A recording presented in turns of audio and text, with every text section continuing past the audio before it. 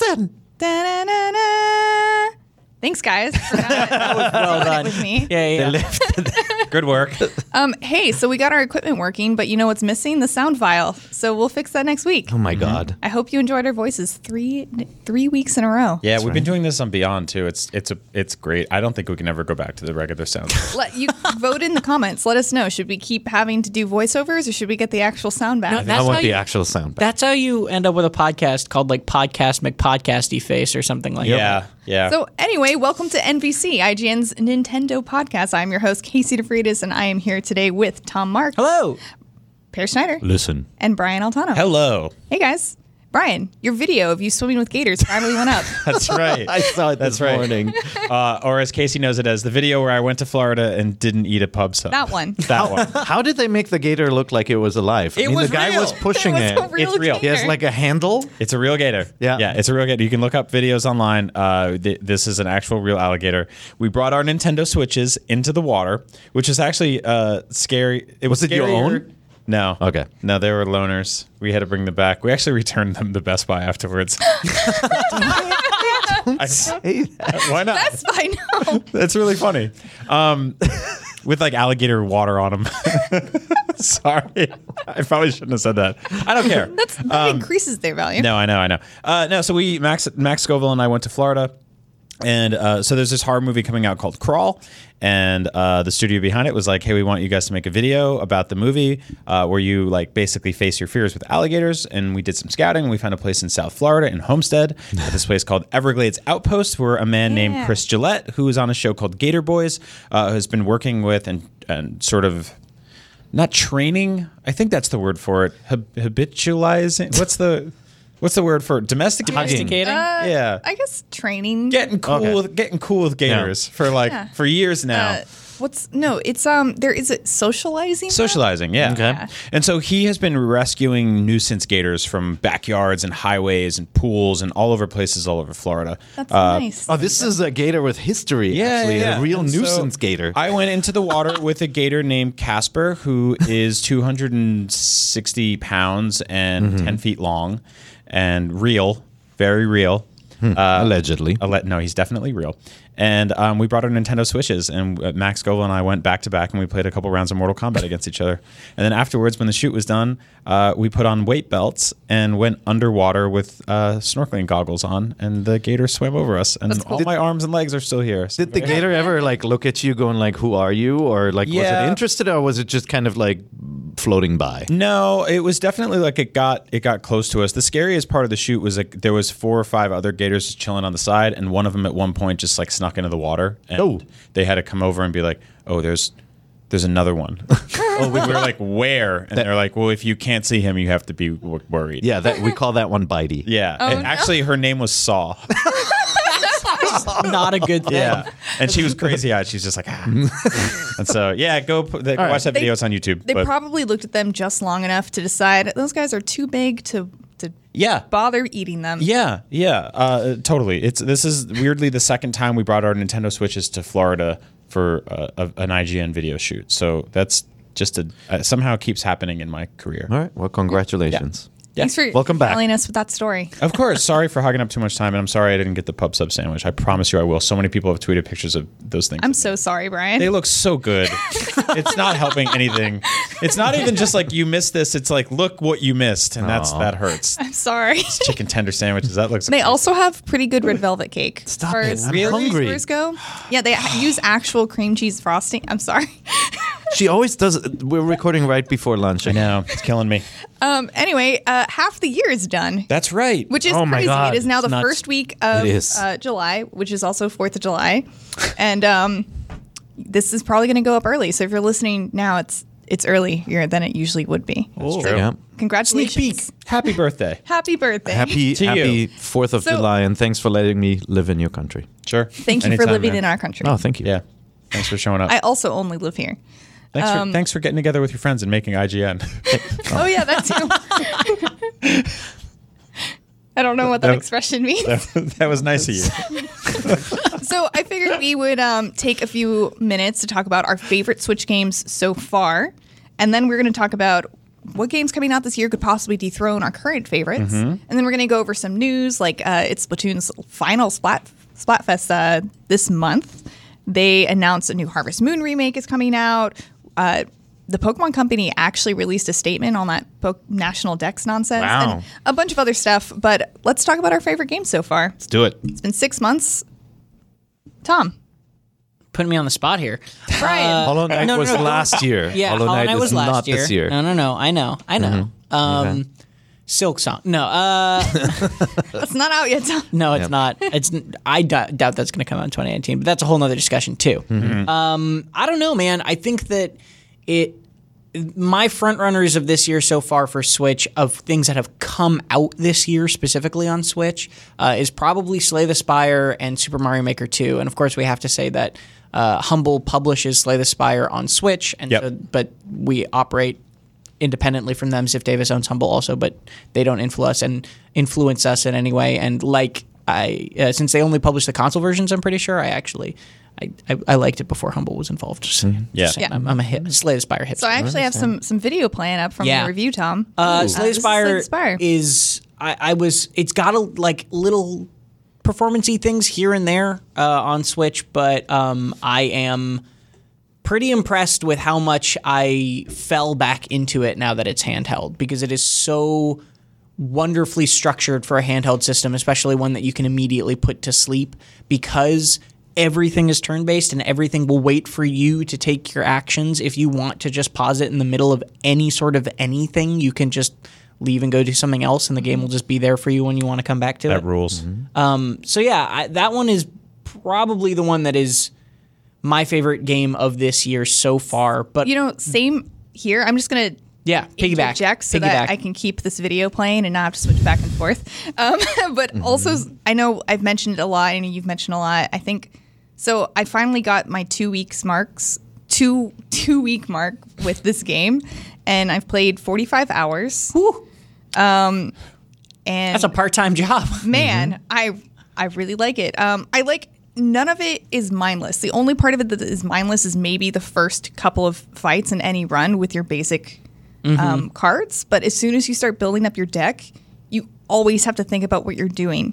And I'm doing a surprising amount of math because I want to be as meta as possible and have perfect turns. Like, well, exactly how much damage do I have to do to this enemy? And then to have as many resources as possible left over to spend on the other enemies. Yep. And there's a lot of that give and take of doing the math, where those decisions that you make, like you said, all of those decisions really matter. The decision in an early turn of, okay, can I take 5 damage this turn to deal an extra 6 can make the difference between not even just winning a fight, but like winning a fight an entire chapter down the line almost, and you're suddenly on the boss, and if you could just have had 5 more health, would you win, sort of stuff. And that's is the thing, really interesting. Only the Ironclad heals after fights, and the Ironclad only heals 6 HP. So health is very important. Yeah. The other thing, though, I would be remiss to say this, because I think this one will be a little bit more of a slow burn for me in terms of interest, is Mario Maker, which I'm loving. The story mode has been a blast. The level editor I haven't gone into quite as much yet, just because it is a very time-consuming thing to build levels, or at least levels I'm happy with. Yep. But this is going to be a game that I just keep playing, right? Like, I love the story mode so far. I really, really like the levels that they're showing off, and then this is just going to grow and grow and grow and get better and better and better, and the levels are going to get more refined, and the best ones are going to come to the top more and more, and I'm really, really excited for that, and I think that Slay the Spire could fall to it eventually. It's just not immediately. I've crushed through the single player campaign over the weekend, which is 110, 15, 20 levels or something crazy like that. And it's you guys have all seen it's that castle disappears. I won't spoil why. It's very adorable. And you have to rebuild it using coins that you collect for taking on these jobs, which are essentially the 100 most insane official legal Super Mario levels that Nintendo has ever made. They're just completely insane. It feels like they have like this very young, energized group of designers there who are just going completely nuts and doing whatever they want to do. And the level's not being tethered to like worlds or specific, like, oh, it's Fire World, or like, it's Poison Land, or Donut Hills.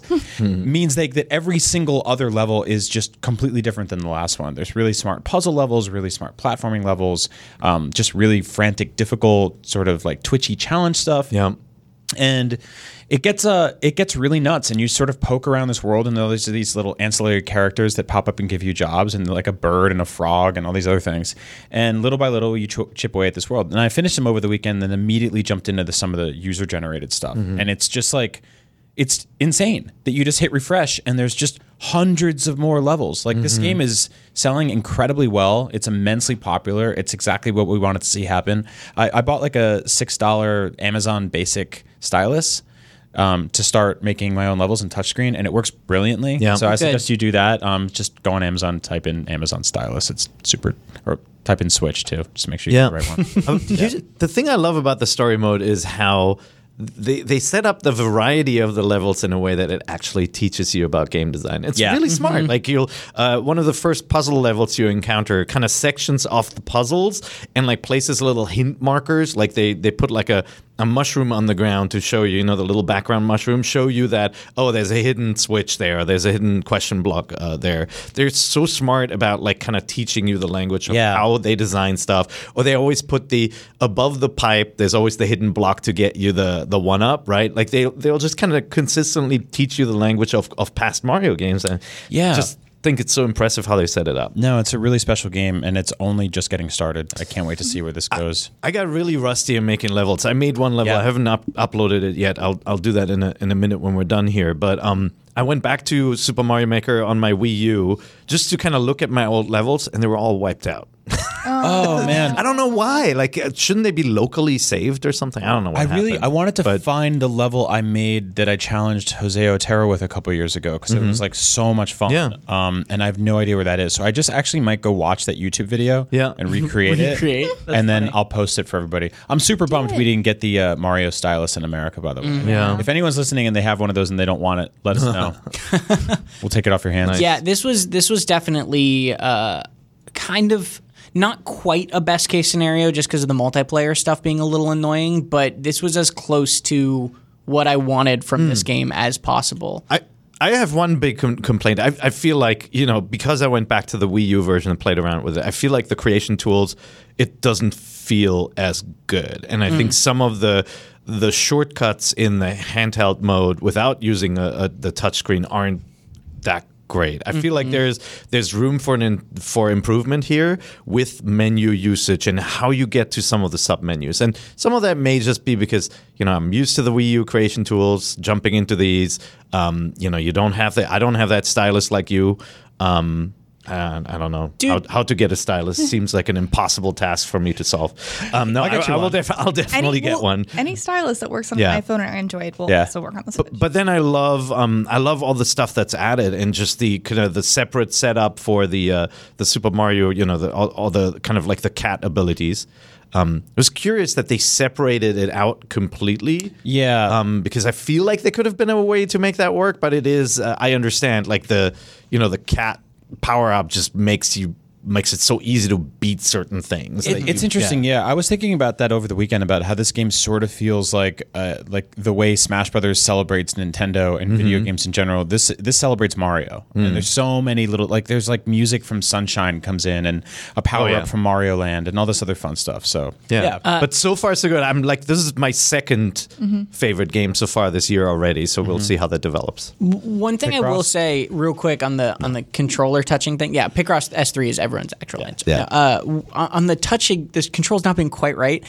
Man, there's a lot of things that the Wii U gamepad was bad and clunky and dumb for, but there were just some games that I honestly don't think you can recreate or port as well outside of that gamepad. I was just wishing that we had that feature with the Catan game because I tried to play that locally and you can't because you can't. There's no way to hide your card from other people. It not just that, I'm super excited for whatever Pikmin 4 is going to be, if that is still in development, who knows anymore, but it's going to be hard to go back to not using a touchpad and not having the map on a touchpad like that while you can see the game if for that game. And in the similar thing with Mario Maker. Mario Maker without that touchscreen is just like without the separate touchscreen, that is, it's just like a little bit clunkier. Yeah. It did a lot of things really right. I mean, the truth about the Wii U is like most games didn't need that setup. Right. And then it came with all these different limitations, and then because of that setup and what the console was, most games also didn't come to the Wii U. Yep. But there were these few examples of titles where you just couldn't get rid of the gamepad. It was mostly ignored, which is fine. But it was also, when it was utilized, it was great. And then sometimes it just straight up got in the way, like Star Fox. Yeah.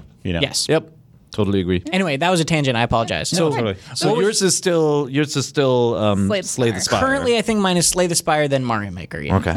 So mine's Wargroove. Okay. And I just also wanted to mention that Slay the Spire and Super Mario Maker are the only 2 new games on Switch that are in the 9s. Okay. Oh, yeah. Yeah. That's exactly Well, what whoever why I did it.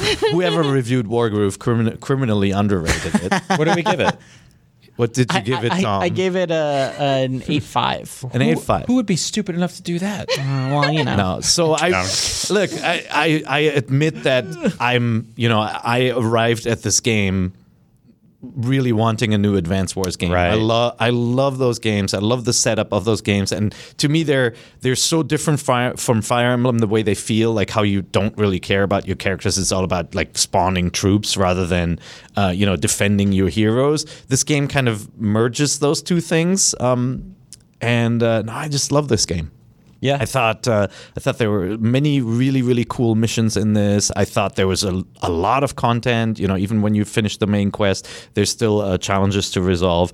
And it just kind of highlighted how sad it is when you're missing a franchise from the past that you love, and how it's great that Nintendo is open to somebody else exploring this without sending them a cease and desist, because this is an Advance Wars clone with a medieval skin. It's cool that we got that and Bloodstained in the same. Yeah, that's another example where it's like spiritual successors that are sort of carrying the torch of a long begone franchise. Yep, long begone. And then, of course, my number 3 is Picross S3. As it should be.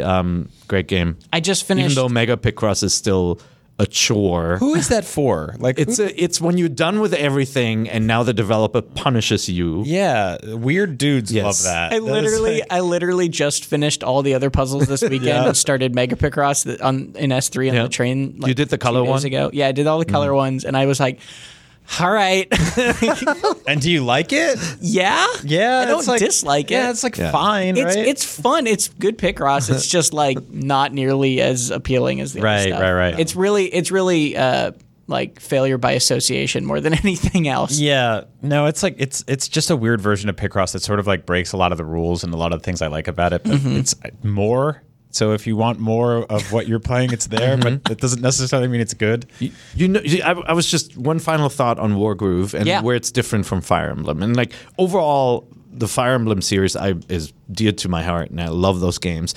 But whenever you play a Fire Emblem game, even till the last minute of each mission, you're still worried about your heroes, right? Because every character is a named character, and I play with permadeath, and when they get killed, you have to either redo or do the little cheaty wheel, whatever, take back a move. You don't have this in the Advance Wars games and in Wargroove. And like when you turn the tide and you're getting the upper hand over the enemy, it's just like, I love that feeling. It's like that final level in Half-Life where you have all the powers in the world. You're like, yeah, I'm cleaning up. And it almost becomes this little sadistic end game where like, I'm going to take everybody out. No. I really love those moments in strategy games where, like I put the cigar in my mouth and I say, I love it when a plan comes together. I get that feeling from Slay the Spire a lot when you get your deck like into a really good spot and then you're killing things in like two turns. It's a good feeling. Yep. No, how I feel when I get the star in Mario. More games need that. Brian, what's your favorite game so far? So a lot of the ones we named have been excellent, and I completely agree. But I think, and besides Resident Evil 4, which is a game I crushed through 3 times, it's just stupid how many times I played. I got that game right before like 2 cross-country flights and just played it nonstop and beat it and then beat it on pro mode. Oh man! Wait, you've beaten it on Switch 3 times. Yeah. Oh, What? I thought you meant like overall. No. Overall, I've probably finished that game like 25 times total. Oh my god! On Switch, I played it straight through, and then I played it straight through on professional mode. And then when you beat it on professional mode, you get the Lost Plagas removal gun, which is like, it's totally cheap, but it's awesome. And this gimmicky gun, speaking of feeling overpowered, where you walk in a room and you fire it, and it immediately like auto lasers to every enemy on screen and kills them in one hit. So the third time is basically just you running through the game being like, haha, I'm the It's superhero. the revenge mode. Yeah. And also you unlock all the campy, stupid, doofy costumes by then. So like you're dressed as a 1920s gangster and Ashley's dressed as a knight. Like just nonsense. So that was a really good one. I really loved Gato Roboto for totally different reasons, which is a super. Did you play it? Yeah. Yeah. It's awesome. It's I don't think I got to talk about it on the show. It's like a 4-5 hour long 2D Metroidvania game. At the most, it took me like 3.5. Yeah. Okay. Like, And so it's you can totally fly through this game quickly. The art and music is really gorgeous, even though it's, as you can, if you're watching the video, it's very rudimentary. It's most of the game doesn't have any color. You can unlock these like cartridges that will let you change the color palette, but even then, it's never more than like 2 or 3 colors in the whole game. You're a tiny cat that effectively jumps in a mech suit and wrecks shop through an alien planet. My gripes with this game is it has very arbitrary difficulty spikes in certain sections, especially the bosses. bosses are 2 to 3 times more difficult than anything else in any part of the game. It's ridiculous. Like you'll be kind of just like flying through this game and kicking ass, and then you get to a boss and he just destroys you for like an hour. But usually the checkpoint's right there, so it's pretty easy to jump back in. And also, there's one little problem with the boss difficulty in the perception of how you're doing too, because instead of just being, X amount of hits or life or whatever, the boss's health bar is like kind of like an original Mega Man where it's like all those teeny tiny little discs in a row, right? And it's like 100 of those. And your basic attack deals like 1 at a time. And so like even if you're dealing damage, it feels very much like you're not, like it's hard to perceive how much damage you're doing, which I think is honestly just like a UI problem more than a balance problem. Yeah, the boss fights get long, and when you're at the very end and you die and you have to do it all over again, it's tiring. But there's not a ton of them, and the world's really fun to explore. There's lots of secrets. It's a cheap game too.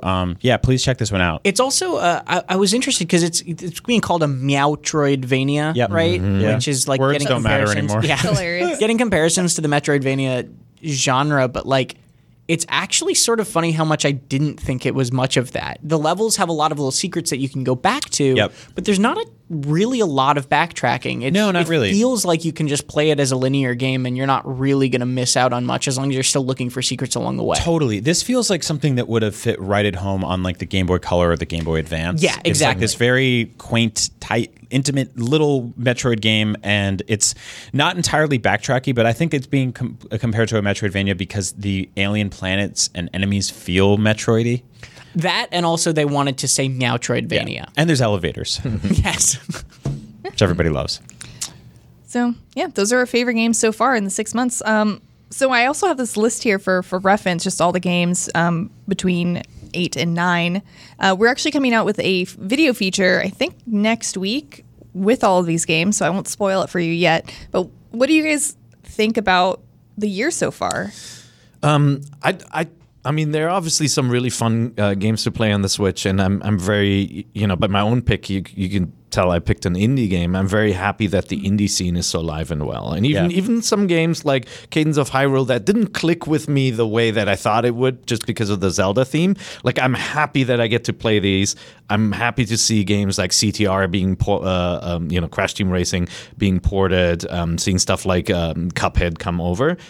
But I think it's a little bit of a weak year. Like when your core Nintendo first party titles are Yoshi's Crafted World, which I thought was good but not great. And then a remake of New Super Mario Bros. U. I feel like we're missing that big title in the first half. And we do know that the second half of the year is a little bit more stacked. Yeah. And Quite a lot. No, this has been like a sort of like a tapas restaurant type of year where there's just like hundreds of tiny little plates and they're great, but there's no like big steak dinner here and there. Well, that's the thing. Not yet, at least. That's the thing in this era of games, and this was true of 2018 as it is of 2019, is there's no such thing as a slow week. Yeah. There's no such thing as a slow month. There's no such thing as a slow year anymore. There are constantly games coming out, and more often than not, there's constantly good games coming out. Yeah. It's just that, this year doesn't feel like, even though there's been a lot of fun stuff, it doesn't feel like there's been many just like bangers out there. And that's, if you go back to last year, and Sony dropped God of War in the first quarter basically of the year, which was insane. Like to have a game that would otherwise be a system seller or like a Q4 big holiday title that early in the year, I think that set the tone for last year. And I feel like this year is a little bit slower across all the different platforms. Monster Hunter World came out last year in January as well. Yeah, you had that. No, I mean, Resident Evil Remake. Sony had, but not that much big stuff from the other guys. Yeah, no, Sony had God of War and Spider-Man essentially back to back, and that was their version of like having Mario Odyssey and Zelda Breath of the Wild so close to each other. It was like that was a big year for them. But yeah, you're right. This year, I think across the board for everybody has been sort of a lot of the studios are sort of winding down and they're getting ready for next gen. But there has been a tremendous outpouring of awesome games on Switch. They've also just sort of been small, Yep. I mean, the next big ones coming up after Mario Maker, which admittedly is a very big game, is we've Pokemon, Link's Awakening, Fire Emblem, Luigi's Mansion, which we don't have a release date yet for, but we know it's this year. And they released the box art for it too. Yep, exactly. It has Luigi on it. And Guigi, and he's upside down. R.I.P. Animal Crossing. Also, there's a new box art for Link's Awakening, and it's It's very good. it's really good.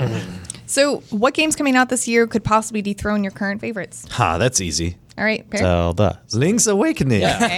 Yeah. Well, I'm biased, gosh. but yeah, that's the one. Just playing that for the short 20 minutes was the demo, right? For the short 20 minutes, I just wanted to take it home and hug it. Yep. It's so cute. It's like I know the game very well. I love the game. I just want to replay it. Yeah, it's really sweet.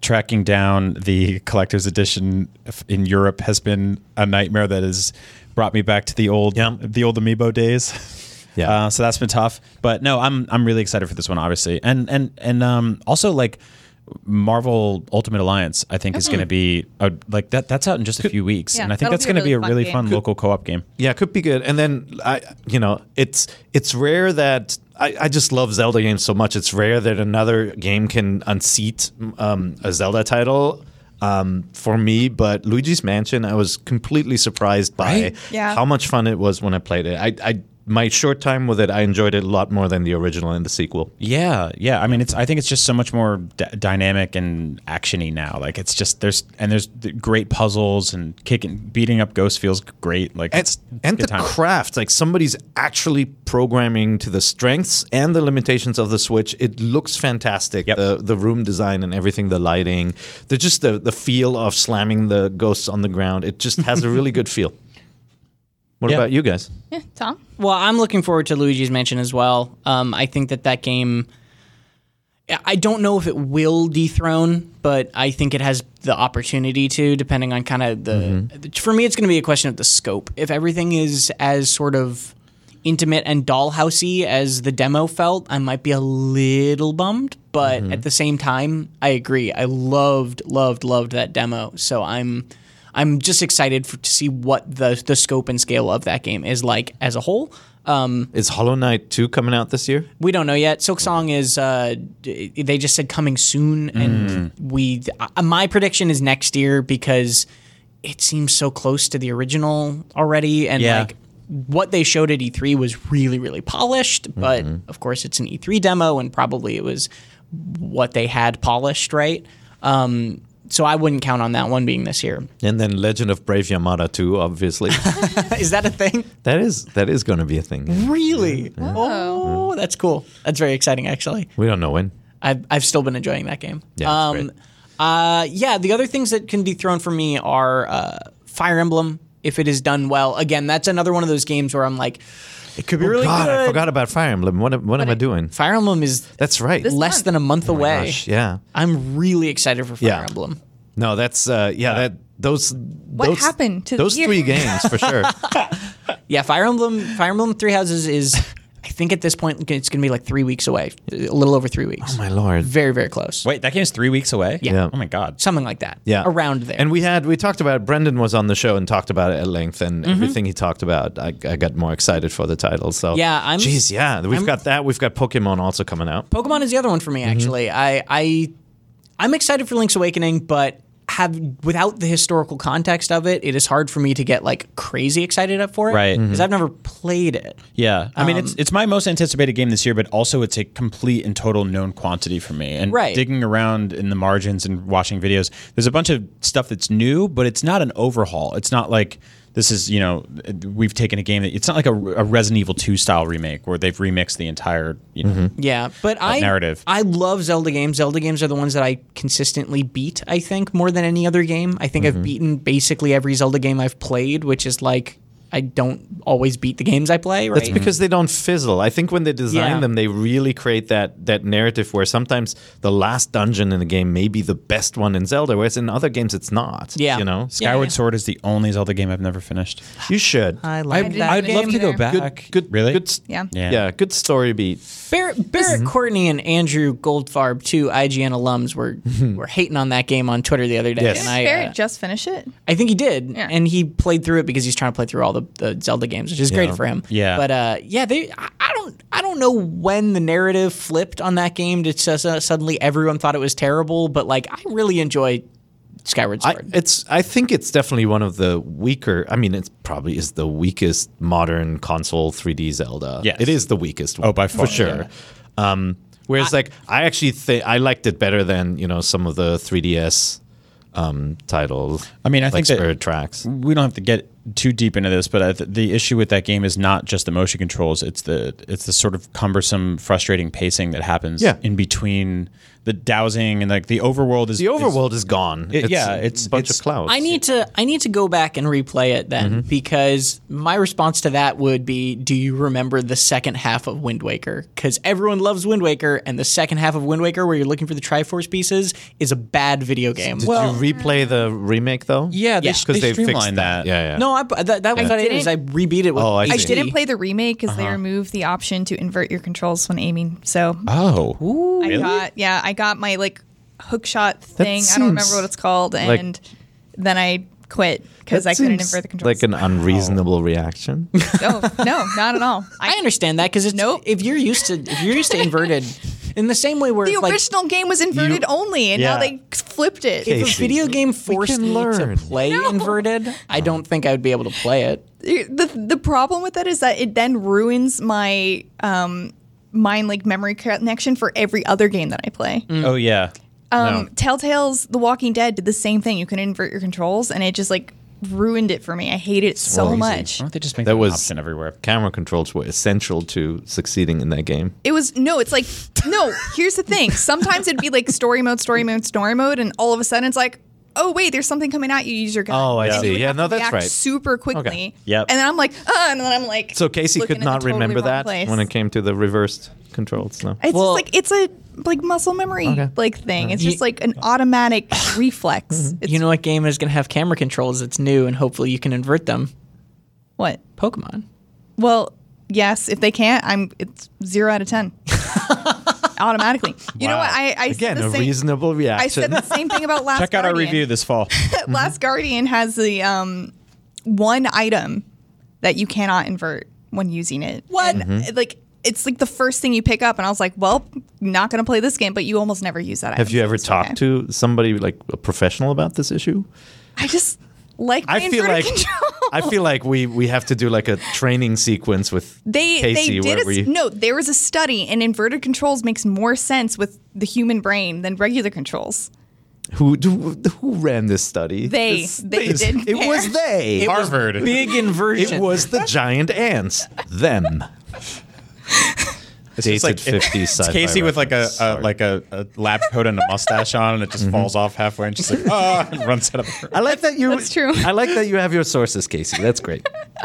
I'll find those sources and I will present. I'll do a presentation. I'll book a meeting room. Be like, So, presentation. given these It's cool. limitations with controls, what do you think will unseat your favorite Slay the Spire this year? Probably Monster Hunter World Iceborne, but that's not coming out to the Switch. That's not a Switch game. It's not yet. a Switch game. It's never going to be a Switch game. Never say never. Witcher. We are getting The Witcher. You could get a blurry version of your favorite game available anywhere you are on Nintendo Switch. This is true. You're kidding, right? Like, of No. course it's Pokemon. I'm pretty sure it'll be Pokemon. You but only care about Pokemon. I care about a lot of things. Dragons. Link's Awakening looks really good. I've really enjoyed playing it. I think so. Digimon Survive is supposed to come out this year, and that looks really cool. Not related to Metal Gear Survive. No. Okay. Oh, really? It's. I gotta go to GameStop, cancel my pre-order. This is nonsense. But I honestly, there's not a whole lot of information out about it yet. But they announced it last year, and it's a SRPG. But you have to make decisions, and they stick to the game and change the way your Digimon evolve. And like, I think there's permadeath and stuff. I don't know. It looks interesting. The Digimon got the dark. art looks really cool. Wait, what is I can bring this SRPG? up. I don't know. Strategy. Standard. I think it's top down, right? Yes. So it's like a turn-based game? Turn-based Yeah. strategy? Okay. Turn-based strategy game. I wonder. I don't think I've can ever bring heard this up? You can SRPG kind of like see There it is. a All picture of the art. Only the cool kids. But that's like it. That's like this is like all we know. Look And it up. so very pretty. you will go on dates with these dinosaurs, and they'll remember everything you say. And then if you say something wrong, Yeah, you die tactical. forever. They'll remember that. I think that's a great idea. It's a good idea for a game. But a darker tale about survival and friendship. I'm down. Whatever. Yeah. About hunting monsters and Over keeping them. 100 Digimon, guys. Casey, I'm Sweet. actually really excited for Pokemon Sword and Shield this year because it's not going to come out like a week and a half before a Smash Brothers game. So Oh, that's good. Yep. There are no other games coming out after that I'm excited for, and I am very excited for that. which is great because like I actually might finish this one. I got like 10 or 12 hours into the last one and then just dropped it when Smash Brothers came out. And I was super into Yeah. it. I bet some new stuff is going to be announced still. My Box boy. I'm good on those. I think we've got quite enough of the box boys and girls. and girls. my brother. And their baby, they have a box baby. Box Excuse people. me. My goodness. They do. Wow. Yeah. Oh yeah, I remember that now. My brother lives out of town, and when we found out the Pokemon release date, he was like, "Man, it's a shame I'm not coming back for Thanksgiving, so we could just play Pokemon because Thanksgiving's right after the Pokemon release. So I'm just going to him for Thanksgiving, and we're That's just going to awesome. spend a week making pie and playing Pokemon and not leaving the house. That's wonderful. going to Great. be glorious. Which I'm not- Pokemon is most like a Thanksgiving turkey? Is there not a turkey Pokemon? I don't think there is a turkey Pokemon. Really? I guess Farfetch is a duck. Some What's a people good- have duck yeah. for And Thanksgiving. they got the leek. They A brought their turducken. own stuffing. League for cooking. Yeah. That's Is right. there's no like large bird Pokemon that would be great for roasting? There are This is a question for Miranda. I feel like. there are pheasant Pokemon. That sounds great. Not I would, close eat, enough. I don't know. I would eat a Pokemon pheasant on Thanksgiving. I don't care. Turducklet. Oh, there we go. Yeah. A ducklet. Terrible. Yeah, there we go. Bad about that. No, that's great. Sounds delicious. I'm into it. So I would eat most Pokemons. Oh, and I completely forgot about Astral Chain too. I think that might be really. Oh yeah, that's looking good Yeah. too. I don't, man. I'm holding my A lot of games coming I'm out this holding year. my opinion about Astral Train back, not because I think it's going to be bad. I think it looks really cool, but I don't know enough about it yet. Yeah. And Yeah. Right. Platinum has proved that they don't always make bangers. They can. They are Make mash, too. They're very, very good at making great games, but they're also make some okay stuff occasionally. Fair enough. So I'm reserving judgment, but I'm also really, really excited for it. Good. So let us know what your current favorite games on the Switch are that came out this year, and what games coming out later this year might dethrone that game. And we'll see. And maybe we'll read your comments next week Yeah. when we'll be back. But hey, now for some news. And the first thing I want to point out is that Slay the Spire is getting some free DLC, which includes a fourth playable character and a bunch of quality of life improvements. Yes. Like you won't run into, so there are random events in this game. So with this new improvement, you won't run into the cleric, for example, if you don't have enough money to pay for the services. So because once you run into a random encounter, they no longer appear for that entire run. So you basically won't be getting relics that will be useless and won't be getting events that will be useless. Which is really awesome, and I'm super excited for that new fourth character. Yeah, that's. Have we confirmed that that's coming to Switch at some point? I think. Yeah, no, it said coming to consoles. Cool. Right? Yeah, we don't know when yet, but it is just very. This game has been in early access for so long, and they added the defect, the third character, in the middle of early access, and we knew more stuff was coming, but we didn't really have a sense of if they were going to go full out characters. And this is really exciting that we have confirmation that they're definitely making free new characters, or at least one for this game. Yeah, that very, rules. very cool. I also learned from Tom that you don't actually have to get all of the keys to ascend further. Dude, Casey is so good at this game, it's insane. Like I keep hearing this. She has surpassed everyone else in the office who plays it and has been playing it for a year so quickly. It is just insane. It's all I do in my free time. There's laundry everywhere. Oh my. No. I'm kidding. Awesome. I'm not kidding. But also, the Pokemon Company actually responded to all of those National Dex complaints. Yeah, but maybe they shouldn't have. Which is, yeah. What'd they say? Maybe they shouldn't have. Nothing. So this came almost more than 2 weeks after the initial complaints started. So first of all, it's kind of a late response. This is from Junichi Masuda, I believe anyway. This is what he said. Thank you to all of our fans for caring so deeply about Pokemon. Recently, I shared the news that some Pokemon cannot be transferred to Pokemon Sword and Shield. I've read all of your comments and appreciate your love and passion for Pokemon. Just like you, we are passionate about Pokemon, and each and every one of them is important to us. After so many years of developing the Pokemon video games, this was a very difficult decision for me. I'd like to make one thing clear. Even if a specific Pokemon is not available in Pokemon Sword and Pokemon Shield, that does not mean it will not appear in future games. The world of Pokemon continues to evolve. The Galar region offers new Pokemon to encounter, trainers to battle, and adventures to embark upon. We are pouring our hearts into these games, and we hope you will look forward to joining us on this new journey. Okay, So typical basically- is very PR response. Yes, they did confirm one thing that we did assume, which is that, well, if they're not all in this game, the next games that come out will have a different batch of Pokemon included. Right. So they confirmed that, but by confirming that, did they also confirm there will not be DLC that adds more? Yeah, because he didn't say it may appear in this one in the future. He Yeah. specifically said in the next game. So Yeah. this sounds very much like, hey, it's just too much. We created too many damn monsters. When Nintendo put out that E3 Direct centered around Smash Brothers last year, and it had the keywords "everyone is here," that was a big deal Yeah. because it was special. That doesn't have to be the thing that goes to everything. Yeah. Like, not everything has to be everyone is here. I understand that you want them to, but like with a franchise like Pokemon, there's just too many everyones. It's just too much. It's just agree. a lot. And I know that like people don't want to hear that. It's heartbreaking, and they're just like, just delay it and put them all in there. But I'm okay with these people going, this is the game we want to make, and this is what it is, and we'll get the other ones next time.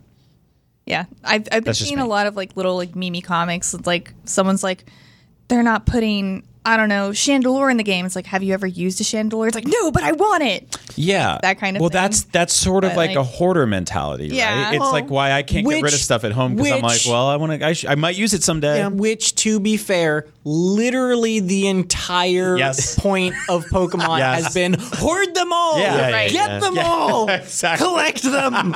You need everything. No, but look, I can so understand. like, they only have themselves to blame. it's Gotta the catch them all. it's the You're right. tagline, yeah. They did kind of stop using that in recent years. Yeah. Yeah, Because but I think this- they realized how ridiculous the it was. setup of the world is that there's all this choice, there's all this freedom, all these different creatures. Yeah. And so, yeah, I can understand if people are upset. I was a big Gran No, I Turismo agree. fan, and when you got the sequel to Gran Turismo, one of your favorite car manufacturers wasn't in it, you'd be upset about it for a while, right? Yeah, But that's like- and I will, yeah. and I will say that I think this statement was too late for how thin it was. I think this Yes. needed to either come sooner or have more substance to it. I completely agree. Because what they did was essentially say, "Hey, we've got a message for you because we've been listening to you.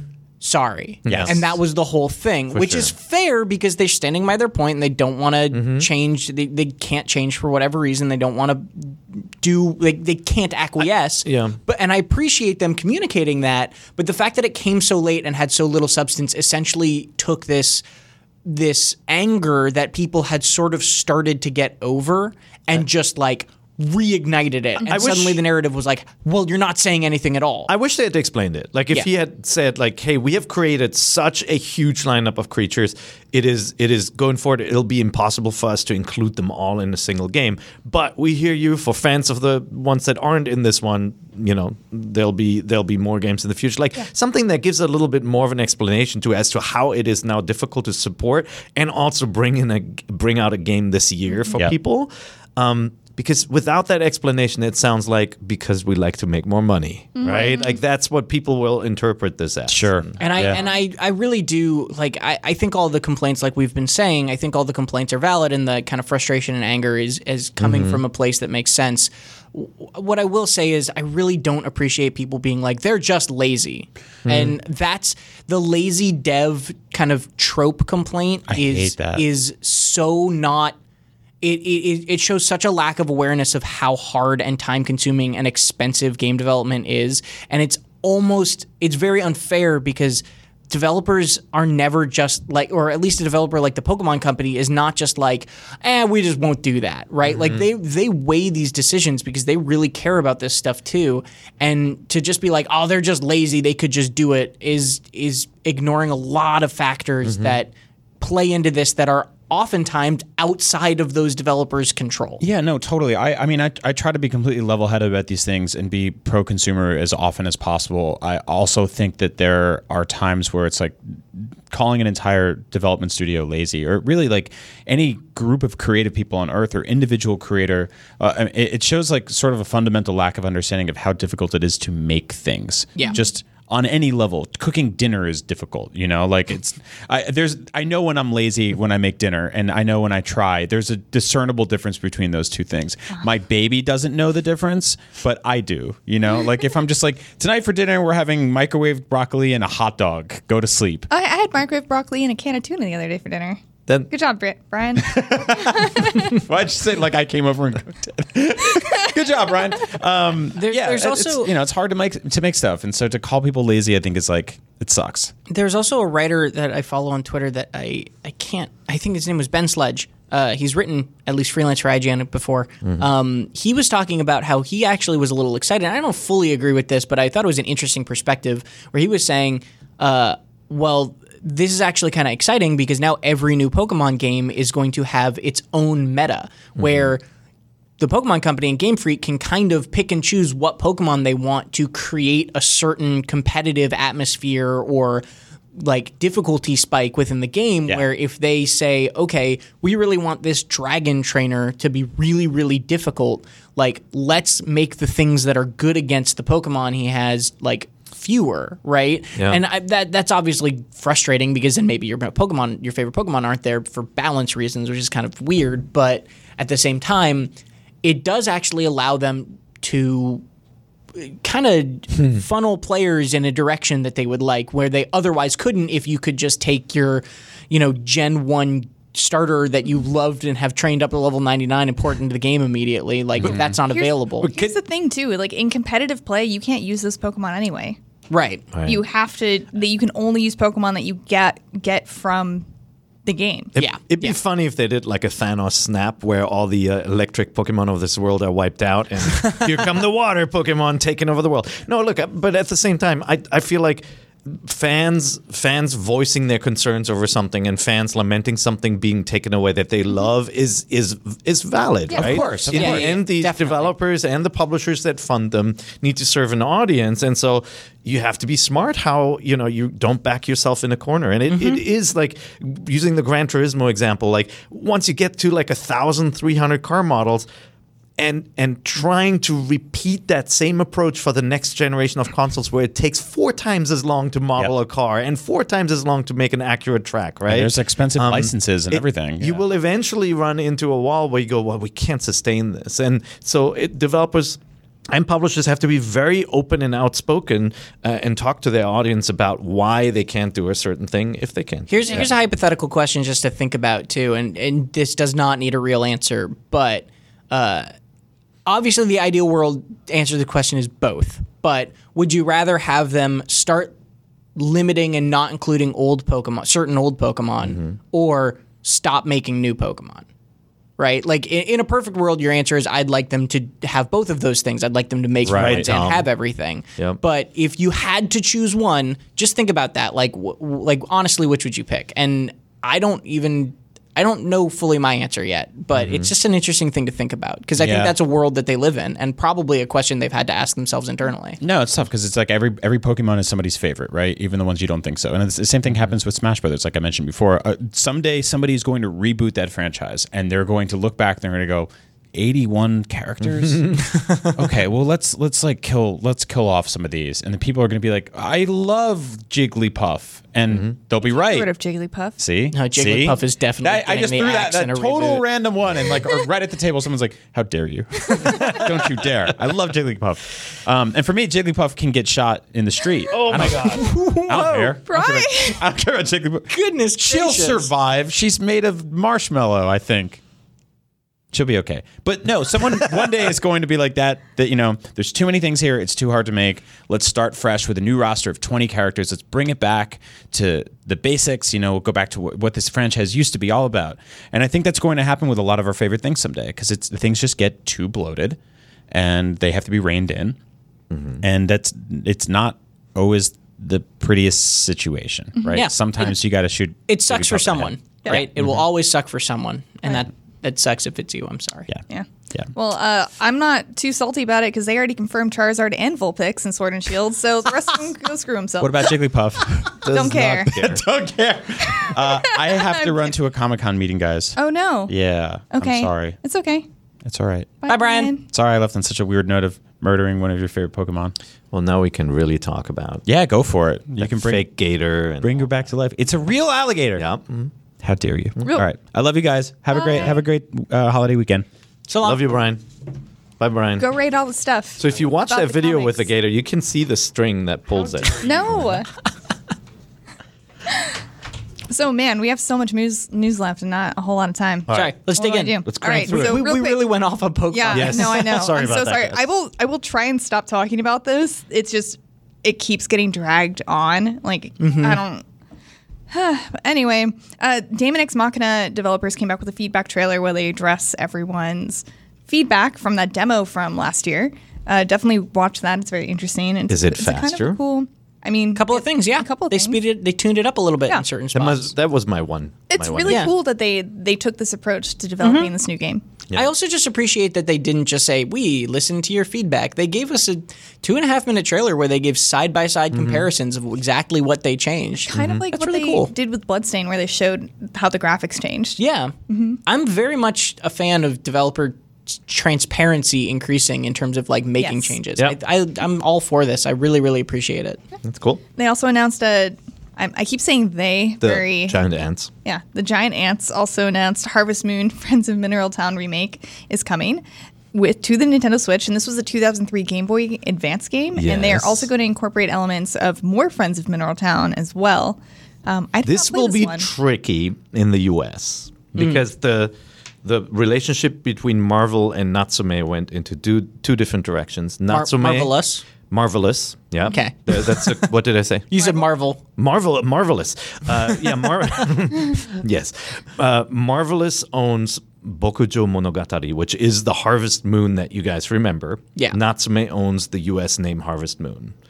And so re-releasing this in the US is going to be tricky. Either these two companies make up and bring this back together, or it might have to launch under the Story of Seasons name or something else.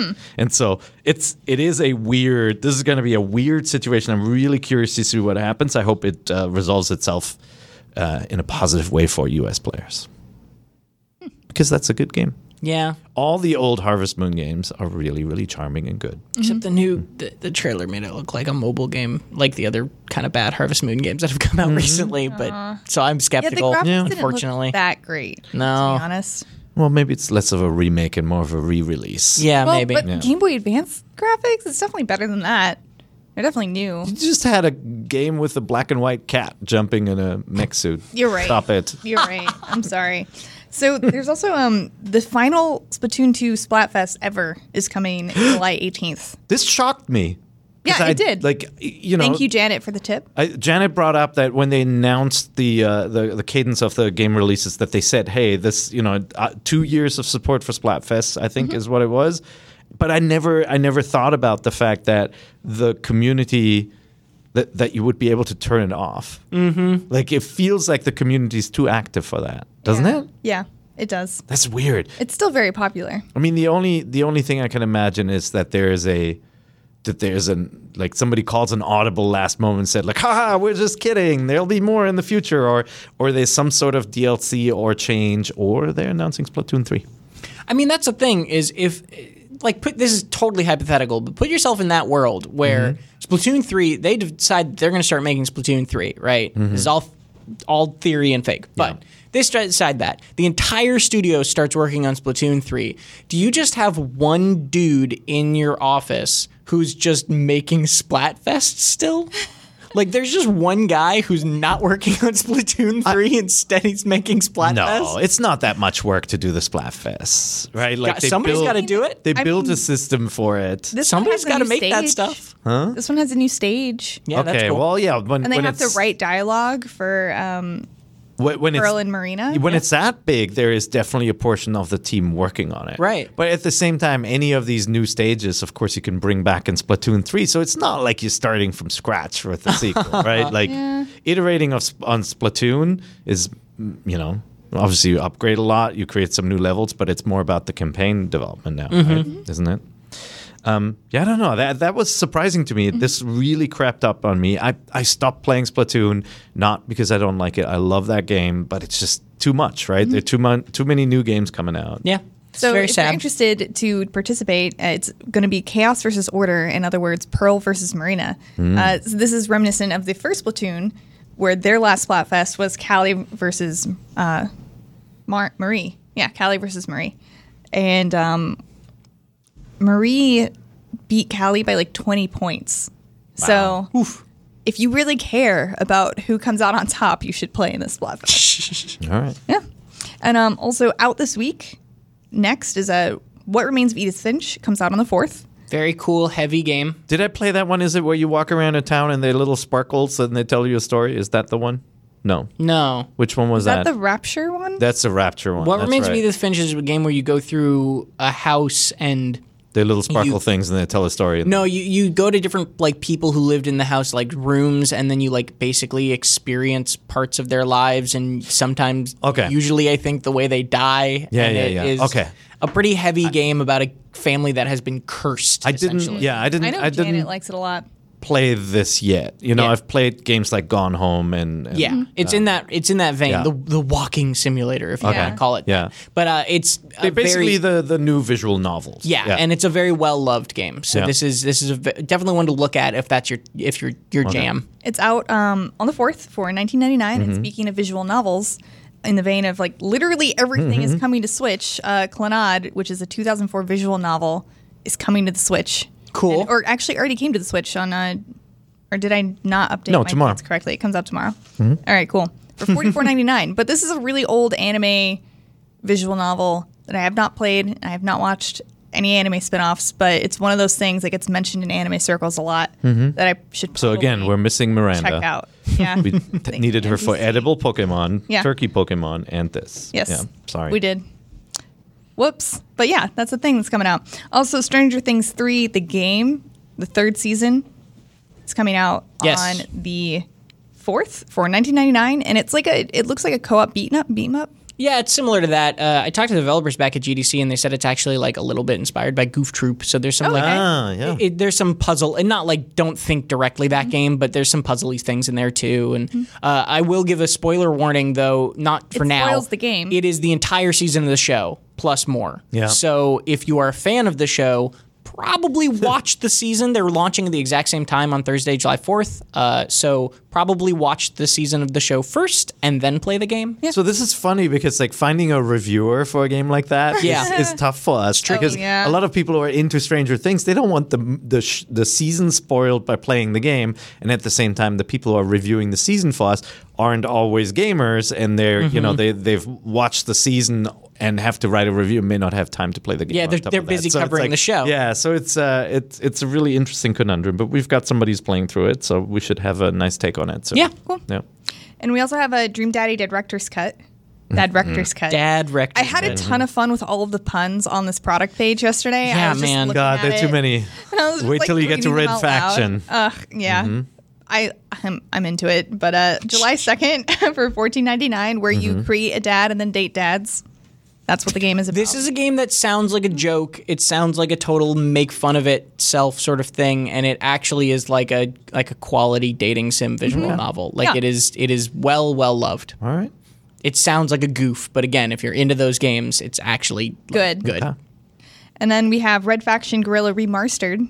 Like Remastered. Remastered. Like the planet Mars, that red planet that the faction is Also set on July 2nd for $59.99. It's good though. Red Faction is good. Yeah. Yeah. Still some of the best like destruction in any game You ever. can blow up stuff for real.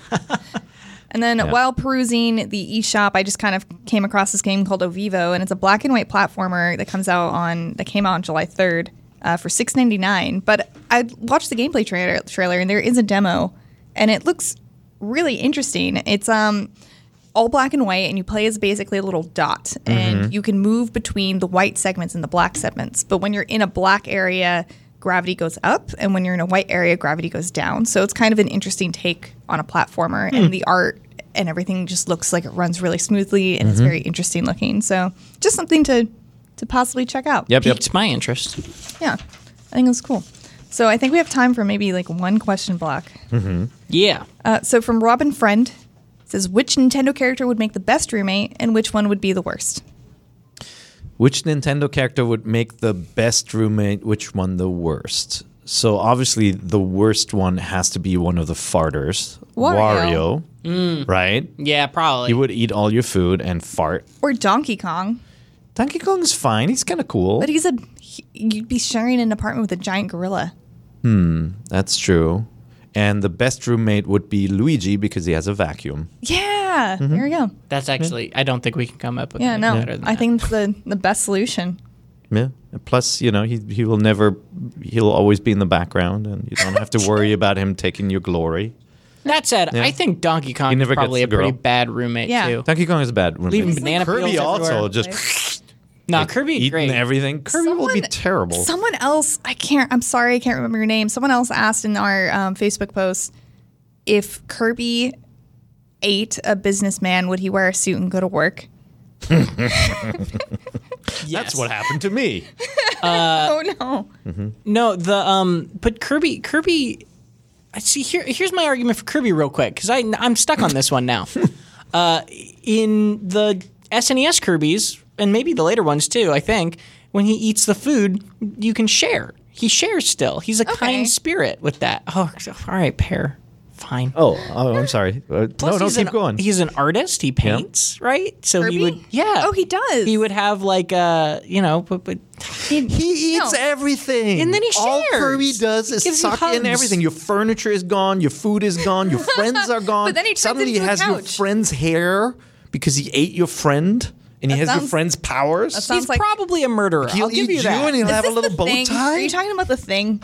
Yes, it's exactly the thing. He's an assimilator. He's a Borg. Okay. Last question. From Devin from Provo, Utah. MVC, I wanted to know the most emotional you've ever gotten over a video game, warranted or unwarranted. I asked this because of two personal examples. One is warranted when I played, I don't know what this is, Dragon Cancer.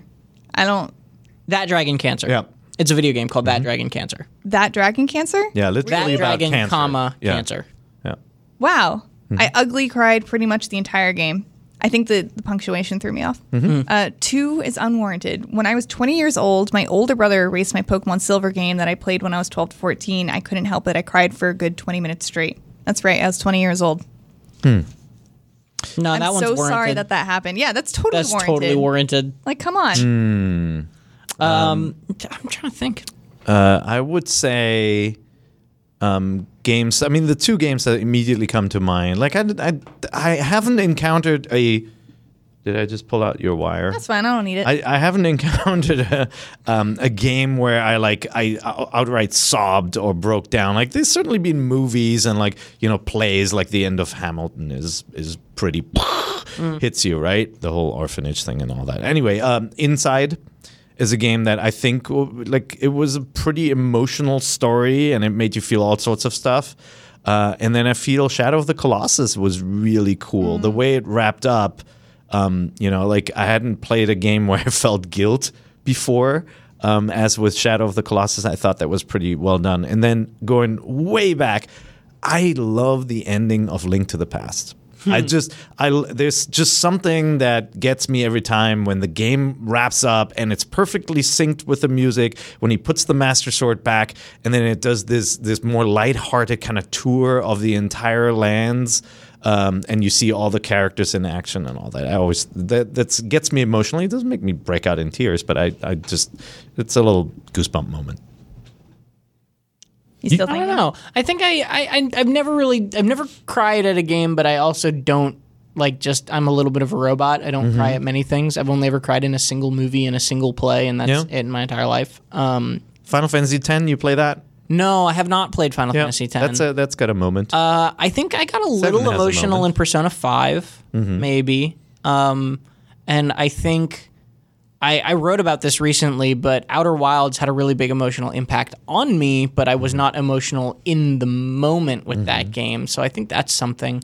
Outer Wilds not being The Outer Worlds, which is the RPG from Obsidian coming out later. Outer Wilds is the game from Mobius Digital that is a space exploration game on PC and Xbox right now. The end of Uncharted. Oh man, I don't want to spoil it, but the end of Uncharted had quite the moment in it. I felt like as a dad, that one really got me. That was great. And in general, I mean, that company does a wonderful job. The Last of Us is also pretty impactful game. Yeah. But yeah, I mean, generally games aren't that sophisticated in storytelling where they can, where they usually have this big impact on me, like through visuals and through being there and being impressed with the world, like that. As I said, like you get a lot of goosebump moments in those games. Final Fantasy always has been good with kind of character development, but not the kind of super.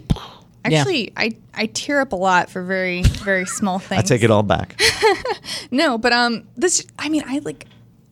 cry during the last Pokemon movie. Like I just get emotional, but also get into it. I'm going to get a little bit heavy for a second, but my mom passed away in 2011. So like any game that deals with mom death just like gets to me very easily. Like I bawled during the Pokemon movie with Zoroark because the whole plot is about how Zoro has lost his mom.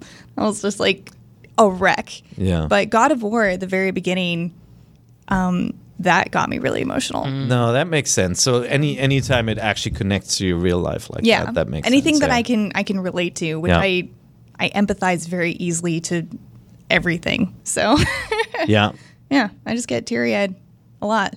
I mean, I hear the Monster Hunter like world main music theme in a new trailer, and I get teary-eyed. So, dude, that music is so good, though. I remember my daughter bawled at the end of Pokemon Mystery Dungeon. I forget which one, and I'm like, "What's wrong? What's wrong?" And she's like, "It's over." Oh. And when she was younger, she was just so desolated that she couldn't experience it again. That she completely broke into tears. That's so cute, though. A little different. Yeah. So I guess that's about all the time we have. It is 4th of July. Guys, have a great weekend. Make some burgers, make some hot dogs, whatever my American friends like to do. Drink some beer and look at the sky. I will do both and have lots of beer. Yeah, that's my plan too. Yep. What about you, Tom? I am going to a barbecue thingy, but I'm a vegetarian, so I will not be drinking hot dogs or eating. Are you going to be? What are you going to eat? Like I can't believe it's not a sausage. A lot of chips. Lots of chips. Do you have like an Impossible Burger? No, I don't know. We'll see. Have you had those? Play it by ear. Probably an ear corn too. Have you had one of them falafel No. burgers? Well, this is getting into a whole other tangent. the Impossible Burgers and Beyond Meat or whatever the other one is like a little bit. They're targeted towards meat eaters who don't want to eat meat anymore. Okay. But I've been a vegetarian since I was 3. Oh. So like I don't even know what a burger tastes like. So I have try it. It's no good. reason to like want one that tastes like a real thing. Tastes like salty falafel burgers. Okay. good. Okay. So Ryan, thank you so much for watching. Remember, you can watch NVC Nintendo Voice Chat every Thursday at 3 p.m. on YouTube, IGN.com, or your favorite podcasting platform. This episode is going up a little bit early. Thank you guys so much for watching, and remember, this is the only place you can Get the thing.